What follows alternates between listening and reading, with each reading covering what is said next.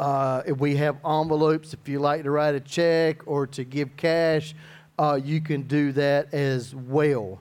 But with that being said, we're going to move forward because that was important, but there's something right now. See, a chair is not going to change your life. The Word of God is what's going to change our life. So we're here today to end on a note of we started here. Matter of fact, this is week number 7 in the building already, and how time has already gone by so fast, and how God has orchestrated so many things and so many areas that we've covered throughout this series.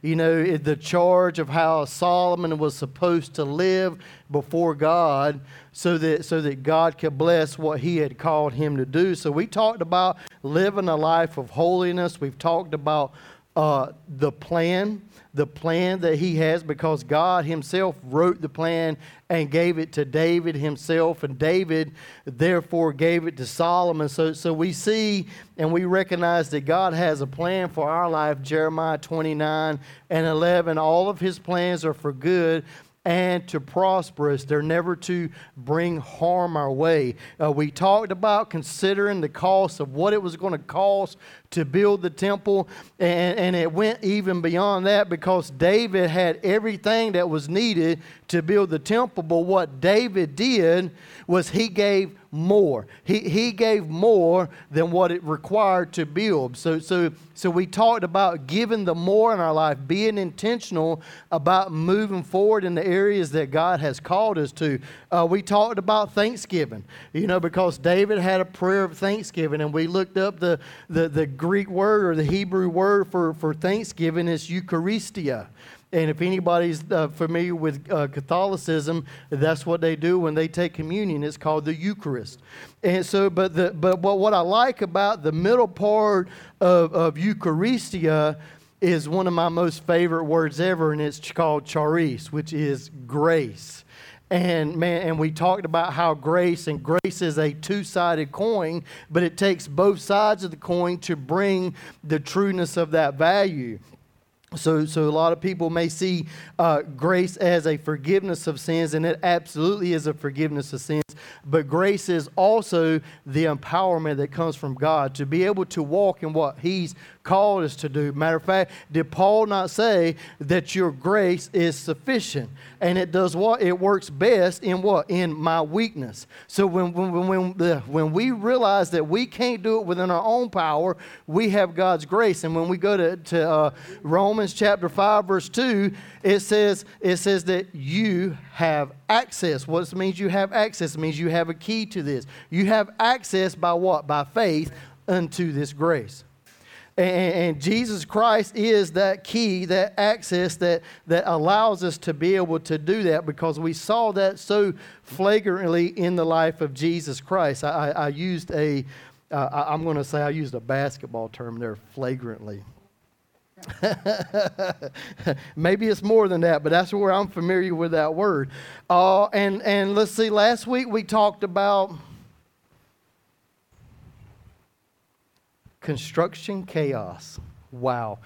We've all seen that. And we can imagine during the 7 years of how much turmoil that was going on. Matter of fact, he had hired how many hands to help? 158,600 people to help build this. And could you imagine everybody is getting in one another's way? But people have a failure to clean up behind themselves, and they become slip, trips, and falls. They become hazards. But we talked about sticking it through and going all the way through to the end, because my Bible tells me that the work that He's begun, He's what? He's faithful to complete. We just have to do what? We have to endure and persevere. Because we talked about the difference between enduring. Enduring is for a short time pain for a long time gain, but persevering is going through the long haul. It's going all the way through it. And some of us here have been on this road for a long time, and it's been very challenging. If we could just really be honest with ourselves, all the obstacles that came up, they become chaotic. But we know that if we stay faithful, He said, those that endure to the end, what? Shall be saved. But that means we've got to make it all the way through the end. We've got to keep going to the end. So here we are. We come to part number 7. I don't know if I skipped a part, but you can always go back and review. But today we're going to talk about the dedication. And when I sat this week and I'm like, Lord, there's so much scripture in reference to what Solomon had here. And I said, if I could spend the sermon reading the scripture. And then he said, well, why not just read it all? So for those that you have not read it, we're going to get a chance to read the prayer that Solomon prayed. And we're going to begin to see all of the areas that Solomon covered in his prayer. So what we want to do at the end of this service is, yes, it's important. I do want us as members, as board members, and members to anoint this place. But you know what's so much more important to me than that is your dedicating your temple to God. Because maybe we've fallen short. Maybe we've missed a beat somewhere. And we say, well, Pastor, that's a given. Yeah, it absolutely is a given. But what we want to do here is we want to be intentional in the same manner that Solomon was. And then in seeing what Solomon prayed and asked God for, then we're going to see what God's response was to that prayer. Follow along with me. 2 Chronicles chapter 6, verses 14 through 42. I know. Thank you, Lord. He prayed, O Lord, God of Israel, there is no God like you in heaven and on earth. You keep your covenant and show unfailing love to all who walk before you in wholehearted devotion. Y'all hear that, right? You have kept your promise to your servant David, my father. You made that promise with your own mouth, and with your own hands have you fulfilled it today. And now, O Lord God of Israel, carry out the additional promise you made to your servant David, my father.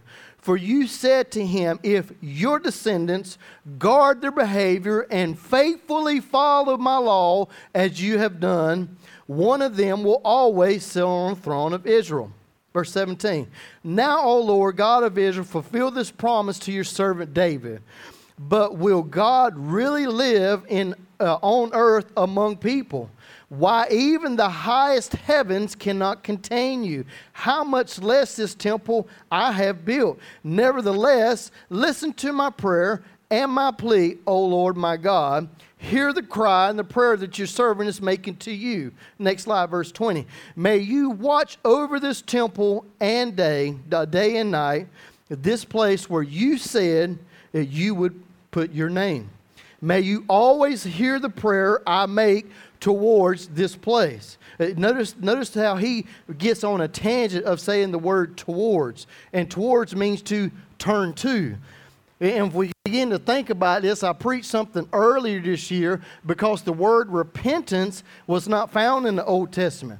It was the word repentance means teshiva, which means to turn.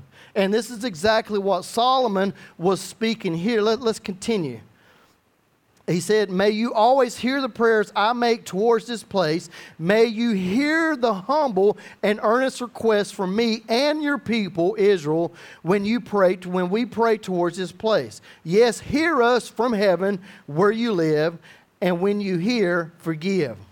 Verse 22, if someone wrongs another person and it's required to take an oath of innocence in front of your altar at this temple, then hear from heaven and judge between your servants, the accuser and the accused.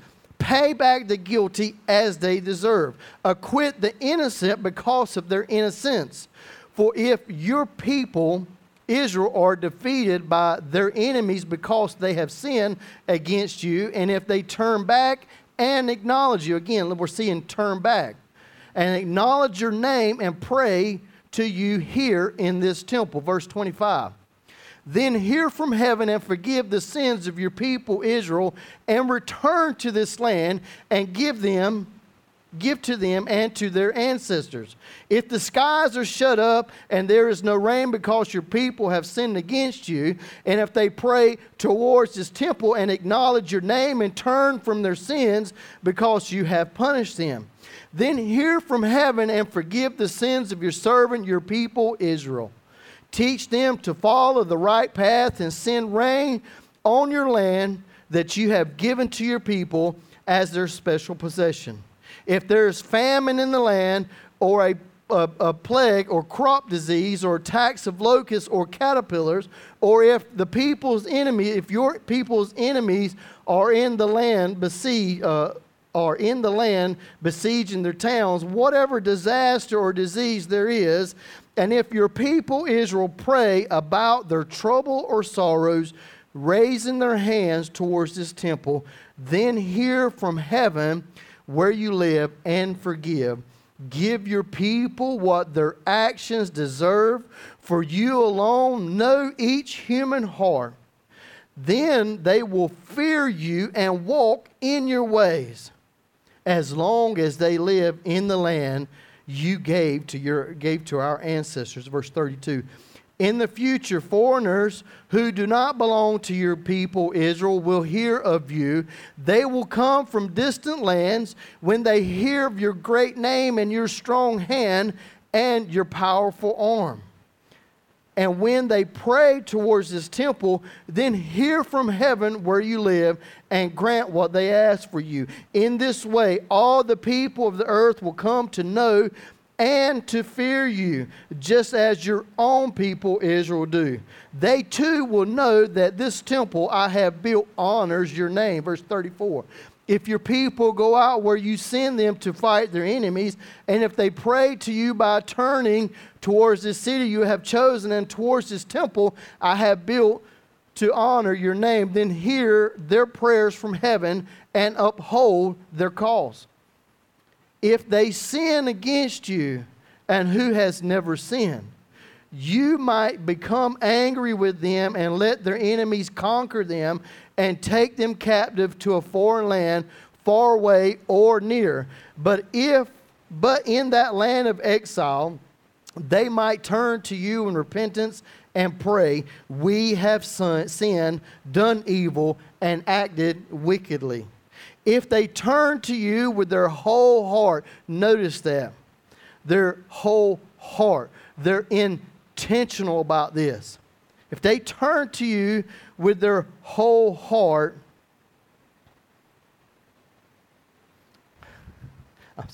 and so in the land of their captivity and pray towards the land you have gave to their ancestors, towards this city you have chosen, towards this temple I have built to honor your name, then hear their prayers and their petitions from heaven where you live and uphold their cause. Forgive your people who have sinned against you. Oh my God, may your eyes be open and your ears attentive to all the prayers made to you in this place. And now arise, O Lord God, and enter into your resting place along with the ark, the symbol of your power. Make your priests, O Lord God, be clothed with salvation. May your loyal servants rejoice in goodness. O Lord, do not reject the king you have anointed. Remember your unfailing love for your servant David. Let us pray. Dear Lord, we thank you, Lord, for the reading of your word. Lord, we thank you for the heart that Solomon spoke to you. Lord, that he wanted to be intentional, Lord, to cover every avenue, Lord, to be able to cover all these things that may be future, that may be present. Lord, he wanted to be intentional. So, Lord, we today, Lord, we make this our heart cry, Lord, that this would be the temple in which that you desire to dwell in. Lord, that we may continuously turn to you. Lord, that we may continuously acknowledge, Lord, that it's without you, Lord, that we are nothing, that we can do nothing. Lord, and through you we will do all things. We will do the very thing that you've called us to do and to build the extraordinary for your presence to dwell. Lord, we thank you today. Lord, let me not speak my word today, but Lord, let me speak your word. Put your word, Lord, on my lips. Lord, give us an ear to hear what the Spirit has to say to us, the church. Lord, that we would take this word, Lord, and that we would make it applicable in our life. Lord, that we would apply it, Lord, that we will be changed into the likeness and the image, Lord, in which that you've created us, in which that you've called us to. We thank you, we glorify you, and we honor you in Jesus' name. Amen. Thank you, Lord. As we can carefully read the prayer of Solomon as a plea to God. How many of us been there? Lord, will you please, please, please hear my prayer? Lord, will you please, I'm begging you. You know, we've become intentional about it, Lord. Lord, heal my disease. Lord, save my family. Lord, do this and do that. Lord, give me the possessions, Lord, that you've called for me to have. And we've made that plea to God, and our heart was sincere. How have we dedicated our life in reference to what we've been asking God for? But the reality is we ask for this and we ask for that. But the actuality is how have we dedicated ourselves to what He's called us to build. He's called us to build a place for His presence to dwell. So a plea that mentioned a scenario but pointed back to justice and repentance. Did you notice the prayer pointed back everything that he asked for? He wanted our hearts to be turned back to God no matter the situation. You know, so have we become intentional in our prayers today? You know, has that been the intention of this building that God has placed us in here today? Is this a lighthouse? Is this a place that people's prayers are going to be answered? But ladies and gentlemen, I got news for you. If we could keep reading on through the scripture, and we'll get to that to the end. But see, God did not so much desire the building. He desired the people to live as they were supposed to. And we're going to see that before I keep getting on up into this message here. So a plea that pointed back to the place where your presence would dwell, a place that was recognizable because it was like none other. There was no other place like this in all of the earth. Even the Egyptians have not built nothing in comparison to here. Because why? Because the Egyptians had a plan, but God had a plan. And God's plan was extraordinary. And what we've talked about that extraordinary is it's beyond normal. It's beyond common. And the very thing that God's called me to do and the very thing that God's called each and one of you to do is extraordinary. But it's going to cost you something. It's going to take you some time. Are you willing to go the long haul?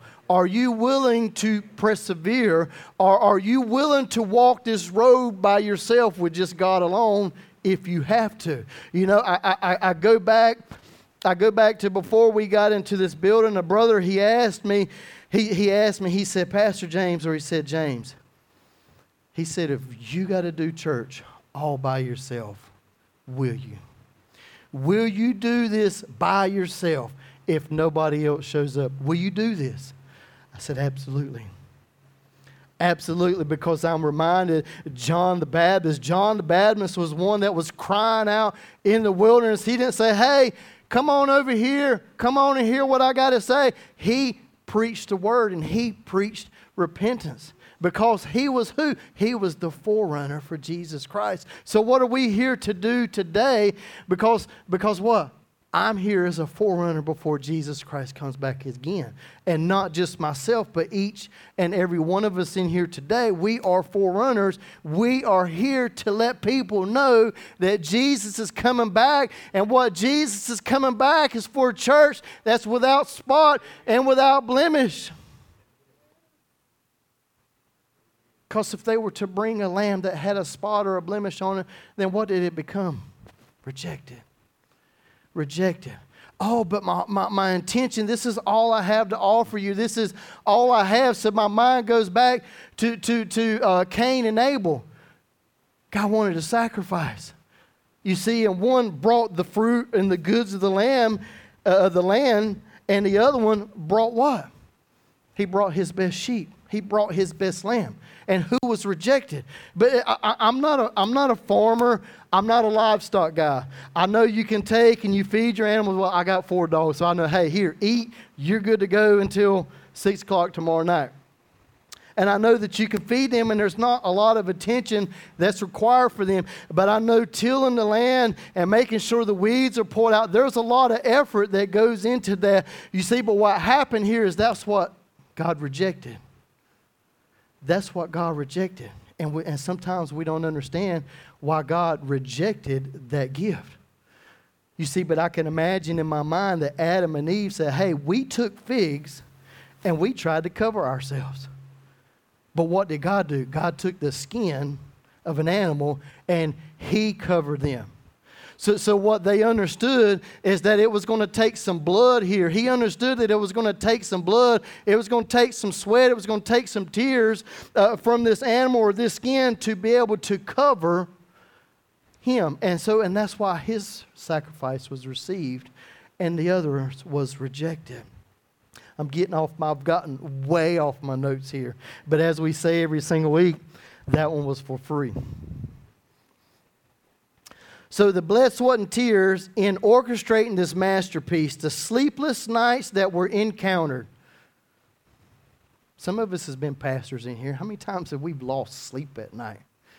I mean, we're worried. How many times have we been worried about our kids? We know that they're not walking with the Lord and they're out on the road or they're out doing this and they're doing that, and we have sleepless nights and we begin to pray. Oh, I could just imagine how my mom and daddy cried out for me so many times at night when I wasn't doing what God had called me to do. All those sleepless nights that has been encountered. The countless prayers and petition for God's continuous grace. All the thanksgiving and praise in spite of the gloom. The 7 years of turmoil and beauty of seeing God's place becoming apparent.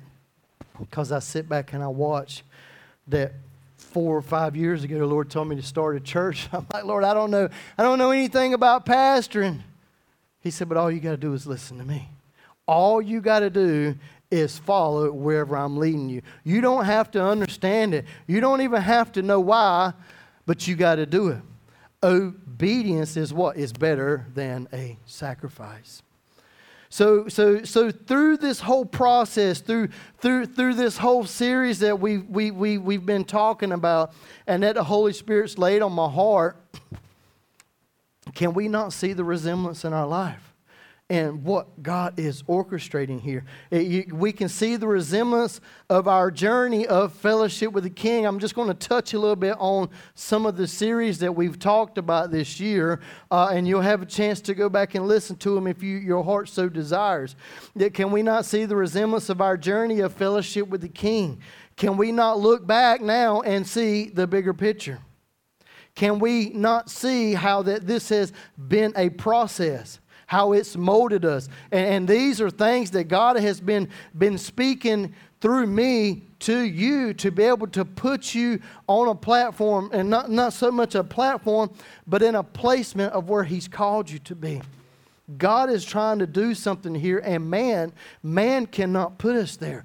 Only God can put us there. And so we saw that come into fruition when you talk about Joseph.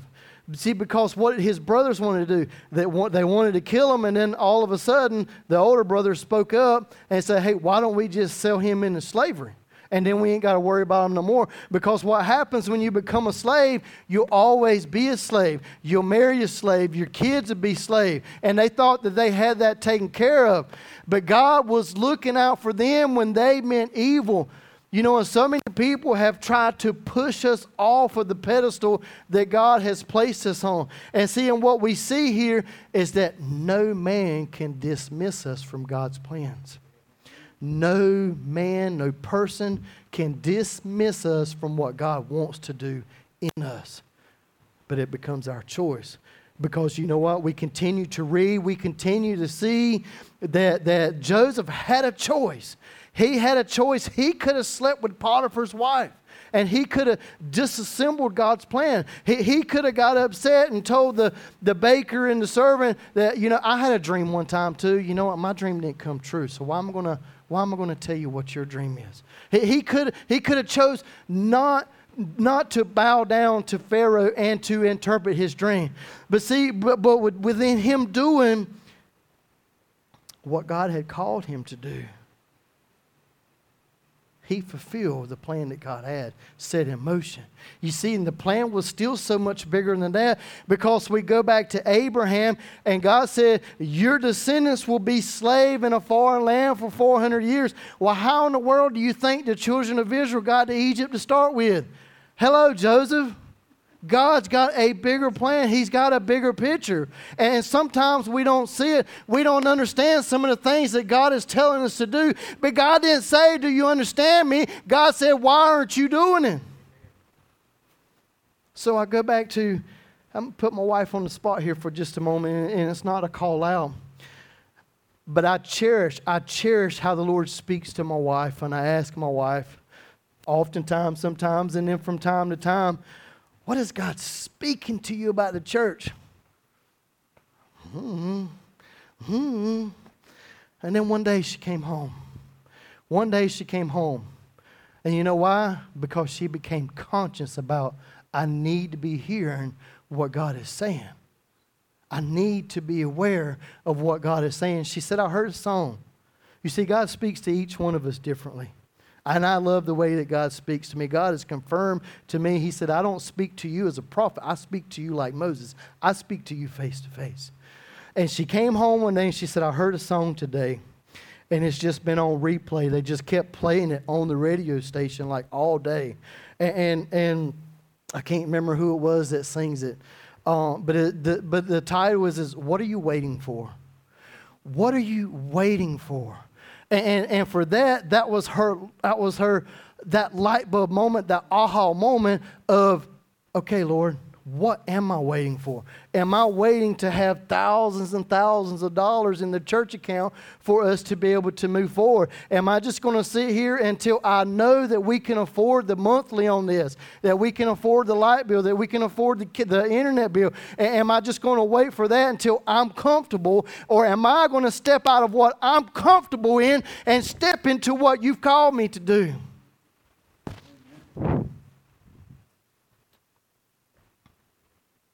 So she's made a decision that it's by faith.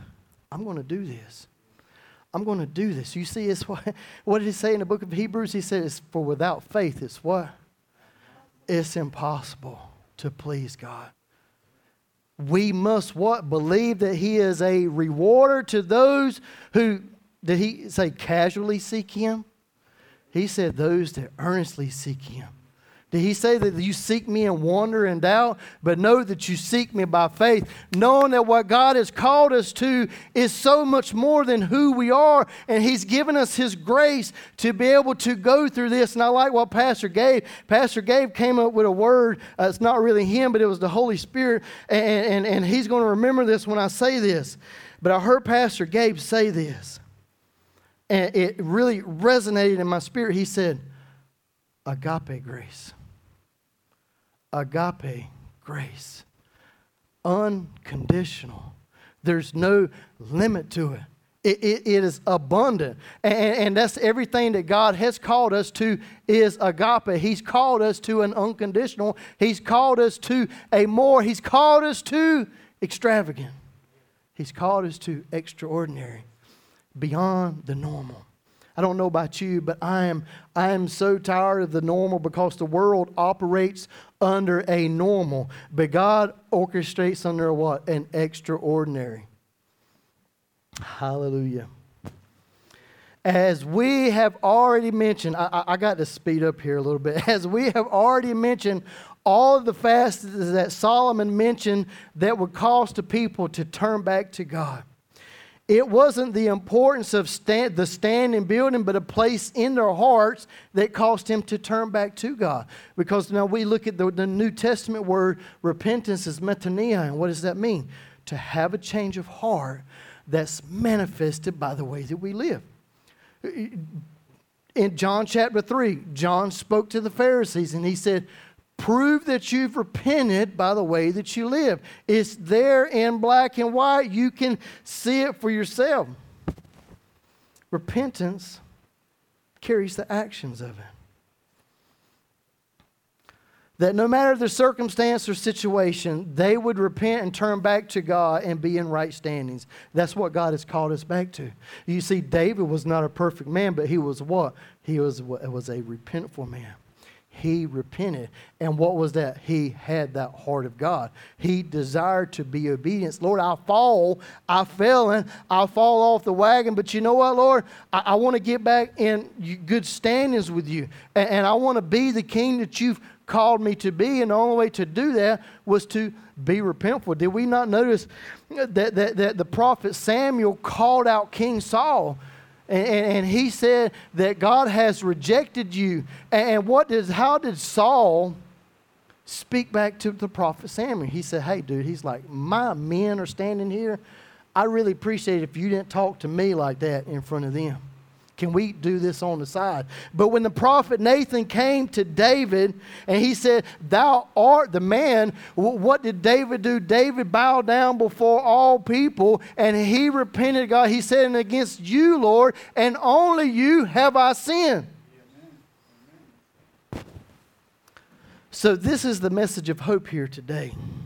A turning and a returning back to God. It's not the importance of this building for us. This is just a building. God could have put us anywhere else. Because if you look, there's churches all around us. But God has designated this place for a reason and full of purpose. So we make this place a place that we dedicate for His business, His work alone. That there's nothing about us that makes this place important. See, because after God moves us out of here, if He moves us from here, somebody else may be here, and it may not be a church no more. So it's all about we carry the presence. You know, we asked this morning, we said, Lord, show me your face. Show me your face this morning. We talked about, Lord, let me see your glory. And as we just begin to imagine, as we begin to picture and encompass the face of Jesus, the face of Jesus.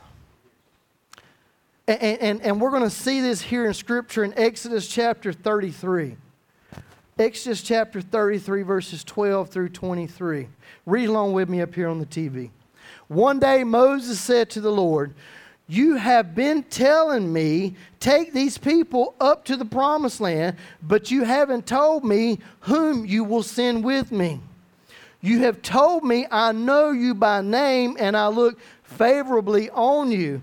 If it is true that you look favorably on me, let me know your ways so that I may understand you more fully and continue to enjoy your favor. And remember that this nation is your very own people. The Lord replied, I will personally go with you, Moses, and I will give you rest. Everything will be fine for you. Then Moses said this. Listen to this.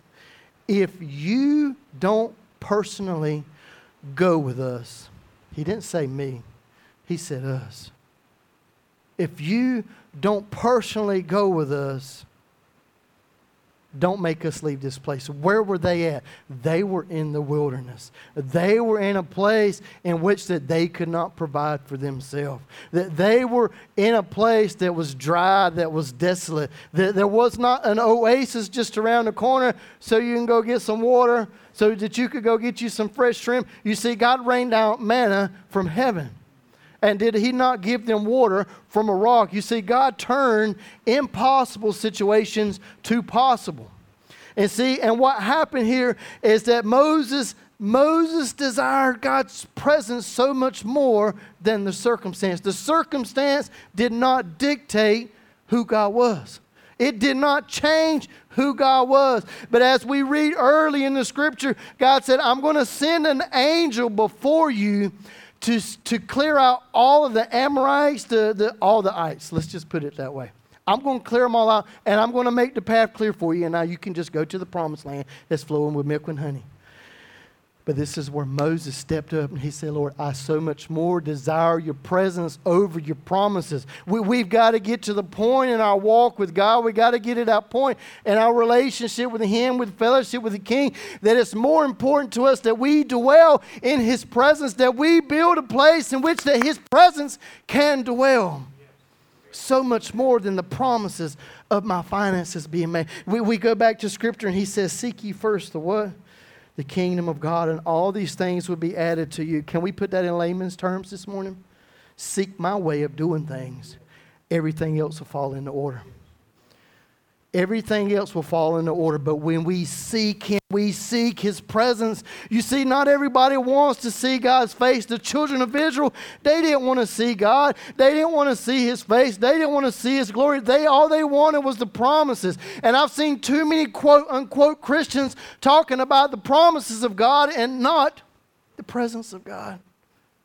There's nothing wrong with the promises of God because they are absolute. They are for us. They are yes and amen. They are that. But what's more important than that? His presence. His presence. And see, and Moses understood what these 3 million people did not understand. Let me continue on here. I ain't even finished my scripture yet and we're already starting to preach a little bit. Then Moses said, if you don't personally go with verse 16, how will anyone know that you look favorably on me and your people if you don't go with us? If we don't carry the presence of God, then all we're carrying is a name tag on our shirt that says, hey, I'm a Christian. But when people will see the presence of God manifested in your life, and they will know that there's something different about you because of the way that you talk, the way that you walk. You know, we talked earlier that Solomon said that all these people will know and they will fear you. They will be in awe of you. They will venerate you. For your presence among us sets your people and me apart from all other people. You seeing the same thing that I'm reading? The presence of God visible in our life sets us apart from quote unquote people that wear name tags. People that say, oh, I believe. The devil believes and he what? He trembles. He trembles at the word of God. He trembles at that presence of God. I'm not knocking people here this morning, but what I'm doing is I'm bringing an unadulterated word. I'm bringing a word that's able to save our soul. That word that's able to push us into building the extraordinary that God has called us to build. He didn't call us to build normal. He didn't call us to build normal. God's called us to extraordinary. Let me keep reading here, verse 17. The Lord replied to Moses, I will indeed do what you have asked, for I look favorably on you, and I know you by name. Isn't that great?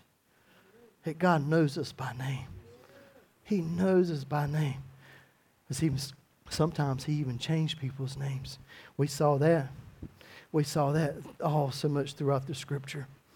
Verse 18, Moses responded, then show me your glorious presence. If you know me, Lord, if you know me by name, then let me see your glory. Let me see your glory. Then the Lord replied, I will make all my goodness pass before you, and I will call out my name, Yahweh, before you. For I will show you mercy. Show mercy to anyone I choose, and I will show compassion to anyone I choose. But you may not look directly at my face, for no one may see me and live. The Lord continues, look, stand near this rock as my glorious presence passes by. I will hide you in the crevice of the rock and cover you with my hand until I pass by. Then I will remove my hand and let you see me from behind, but my face you will not see. Earlier in this chapter, we talked about God was going to send a choice angel. God was going to send an angel to clear the path for him. You see, but Moses, since God really understood his heart and that Moses desired the presence of God over the promise, so now what God says, okay, you're ready to see something that nobody else is able to see, that only a few people want to see this. And I stand here as Pastor James this morning. I stand here as the leader of this said congregation, each one that God has called, because God told me, He said, you call them by position and I'll call them by name. So I go forward and I begin to call out the positions of all these people that God has ordained to be here. And so henceforth, He's calling them by name. And He's going to show His glory here, because God is welcome in this place at all times. Seeing what Moses did here. Let me stick with my notes.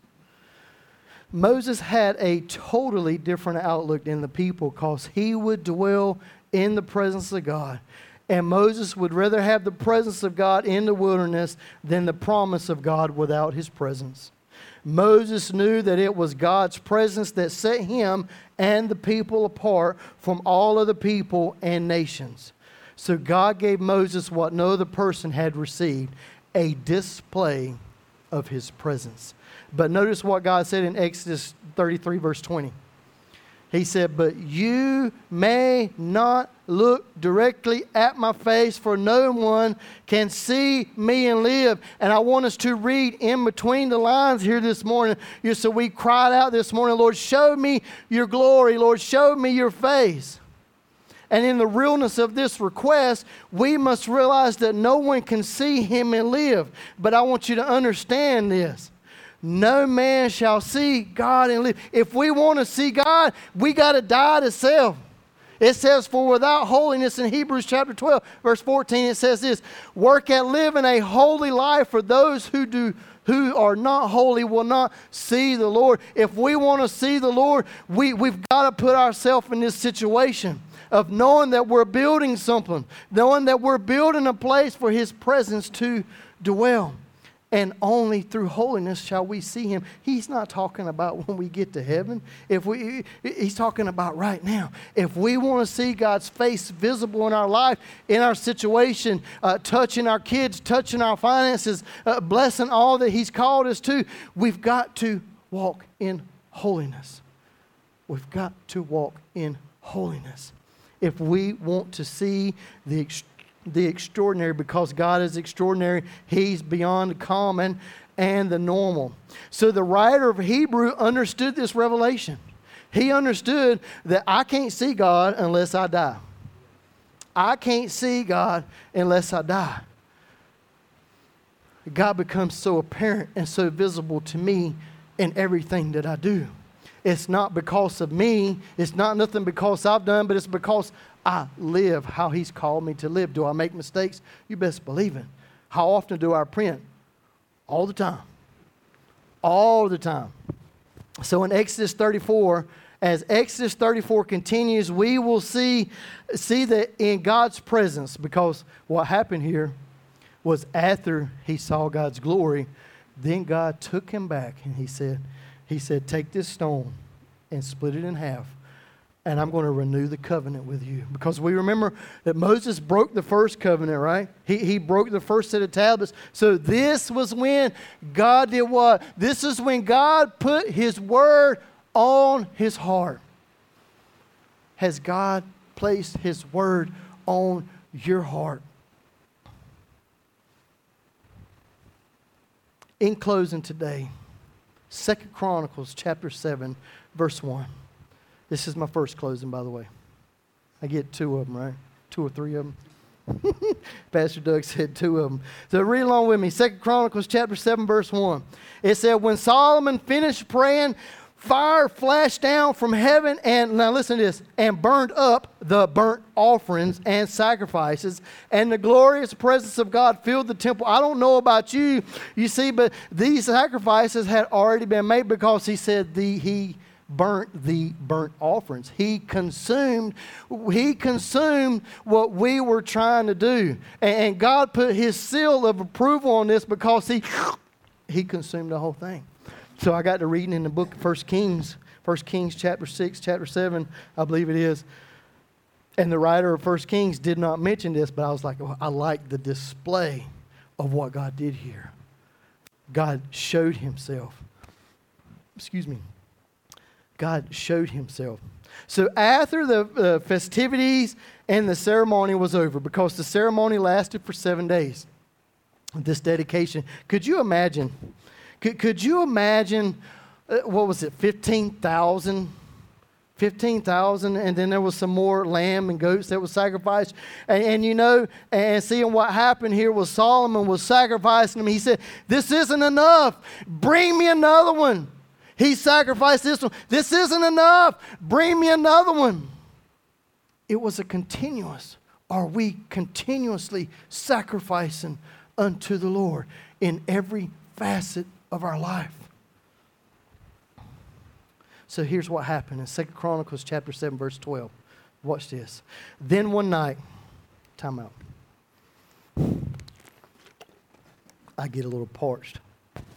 2 Chronicles chapter 7, verse 12. Read this. It said, then one night the Lord appeared to Solomon and said, I have heard your prayer and have chosen this temple as a place for making sacrifice. So what God's doing here, and what we need to be seeing in our life, is that when we pray, when we make a request, we should be hearing God speak. But you notice God didn't speak the first time. Did you not notice that it took 8 days for God to respond? But he continued to seek God. He continued in this prayer. He continued making these sacrifices because he wanted to hear from God. Do we not remember in 1 Kings chapter 3, I believe it was, that Solomon had a dream, and the Lord said, what do you want from me? Solomon said, Lord, give me a hearing heart. The literal translation of this word is not wisdom, it's a hearing heart. Lord, let me hear you so that I may rule over your people the way that you want. Verse 13. At times I might shut up the heavens so that no rain falls, or command grasshoppers to come and to devour your crops, or send plagues amongst you. Then, such a familiar verse that we're all familiar here with. Then, if my people who are called by my name will humble themselves and pray. First thing we got to do is what? We got to humble ourselves. We got to come repentful. We got to know that we're not righteous in our own self. We got to know, Lord, that what you've called me to do is for your business. It's for your purpose. But he said, if you will humble yourselves. Humble is the opposite of what? Pride? Man. If you will humble themselves and pray. And then he said, and seek my face. Seek my face. Lord, show me your glory. Let me be changed. Let me be transformed into the image of who you've called me to be. Then if my people will be called by my name, will humble themselves and pray and seek my face and turn from their wicked ways, I will. He didn't say I might. He didn't say I might. He said I will. This is the promise. This is the promise. But first he's wanting us to seek his what? His presence. If you will humble yourself, pray, seek my face. Seek my presence, and then the promise will follow. Let me get somewhere here in just a moment. I will hear from heaven, and I will forgive their sins and restore their land. My eye will be open and my ears attentive in every prayer made in this place. Verse 16, for I have chosen this temple and set it apart to be holy, a place where my name will be honored forever. I will always watch over it, for it is dear to my heart. As for you, if you faithfully follow me as David your father did, obeying all my commandments, decrees, and regulations, then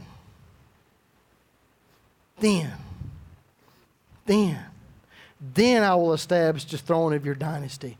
For I made this covenant with your father David when I said, one of your descendants will always rule over Israel. But if you or your descendants abandon me and disobey, you hear that? Disobey the decrees and commandments I have given you, and if you serve and worship other gods. Verse 20, we're getting there. Then I will uproot the people from this land that I have given them. I will reject this temple that I have made holy to honor my name. You see, the building means nothing to him. What did he want? He wanted obedience. He wanted obedience. That's what he's wanting from my life. Let me keep on going here. And though this temple is impressive now, all who pass by, I skipped something. He said, I made an honor, holy to honor my name. I will make it an object of mockery and ridicule among the nations. And though this temple is impressive now, all who pass by will be appalled. They will ask, why did the Lord do such a terrible thing to this land and to this temple?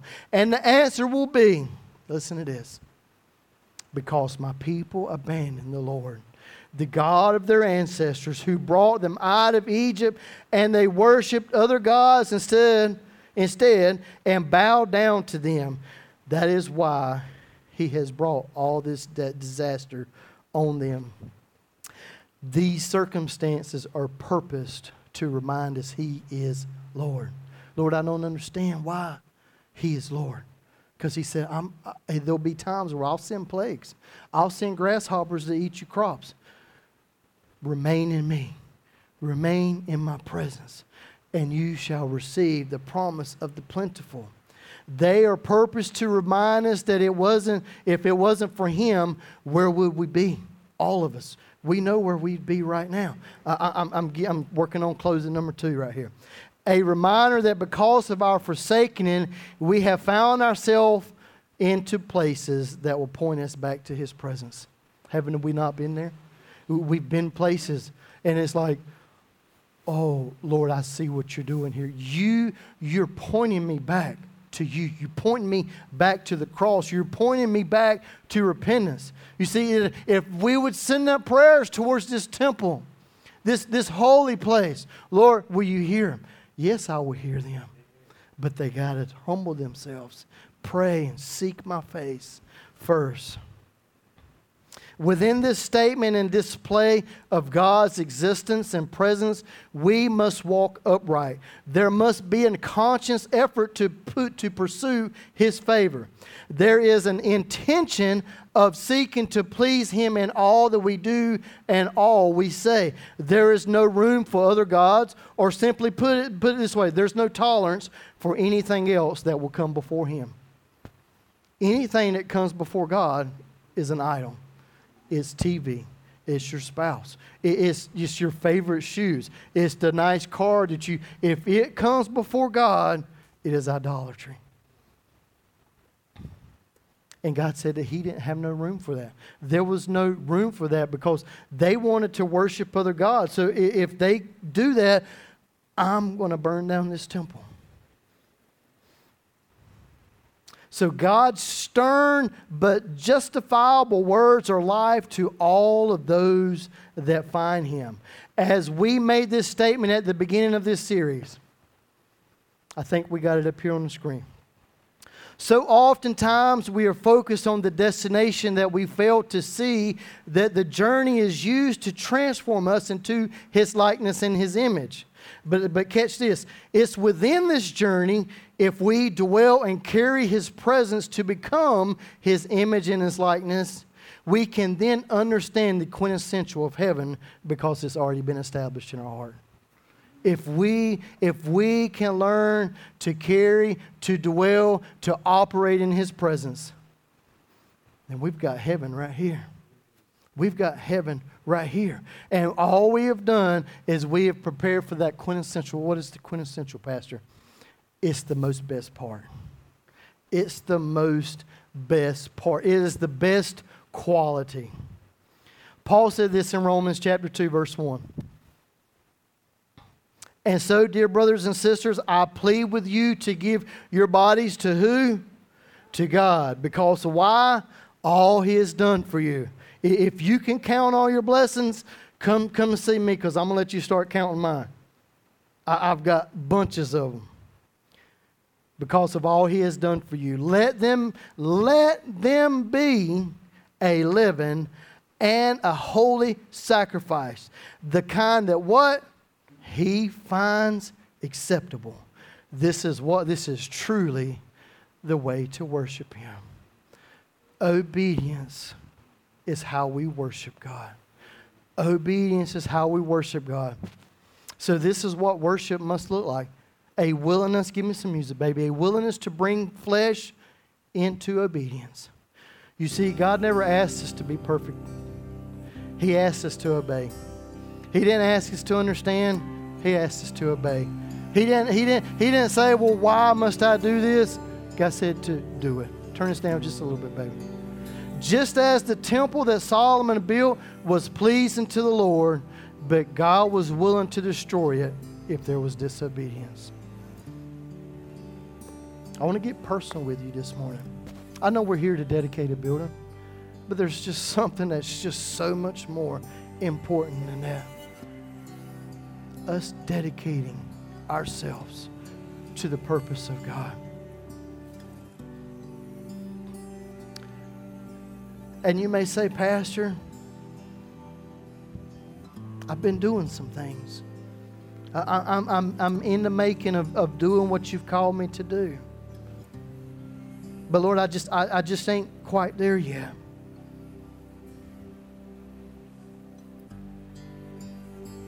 Today could be that day that you renew yourself.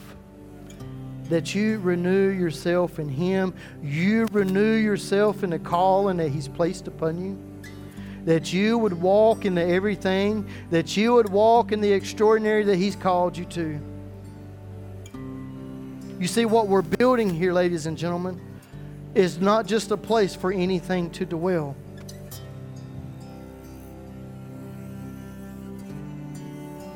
You see, the Pharisees asked Jesus, they say, hey, where is this kingdom? Where is this kingdom? Jesus said, it's neither here nor there, but the kingdom of God is within. The place in which God desires to dwell is within each one of us. And it's just as simple as knowing of repenting and saying, Lord, I've done wrong. I've not done what you've called me to do. And Lord, and I understand, Lord, that your word is true, Lord, for me today, just as it was for the children of Israel. Lord, and I'm going to make that conscious effort, Lord, right now. Right now. It doesn't matter what time of the year it is. It doesn't matter what time of the day. It doesn't matter if we're young, if we're old, if we're black, if we're white, if we're yellow. It doesn't matter if we have hair, if we don't have no hair. It doesn't matter if we're crippled or if we're stable. God's called us to extraordinary. What's stopping you? What's stopping you today? I know this word is challenging. If the Word of God isn't challenging you, then what is? You see, it's along this journey that we're being transformed into His image and His likeness.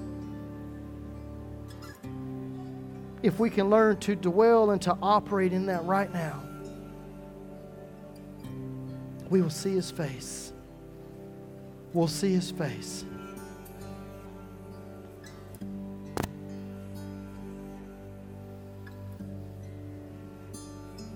Oh, dear Lord, we just thank you today.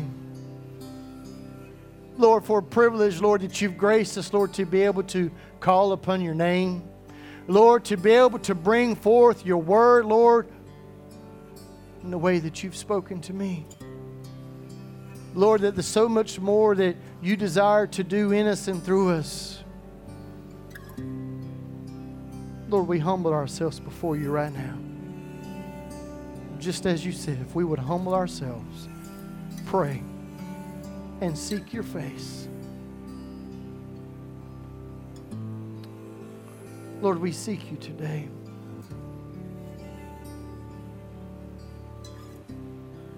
Lord, we want to be the everything that you've called us to. Lord, we want to be able to please you the best that a man can please you. But Lord, we need you. We need your grace, Lord. We need your agape grace. Lord, to walk as you've called us to walk. Lord, as we make that conscious decision, Lord, today, Lord, let there be a conscious effort when we leave from here today to build the everything that you've called us to.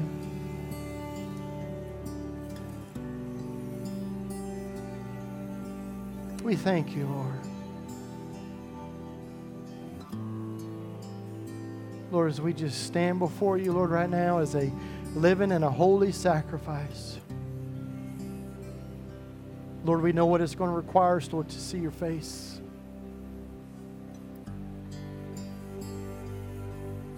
Do what only you can do, Holy Spirit.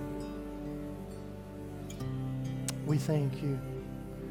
We love you. We praise you. We honor you. We adore you. And we glorify your name. Bring us back safely, Lord, as you desire. And we praise you for it. In Jesus' name.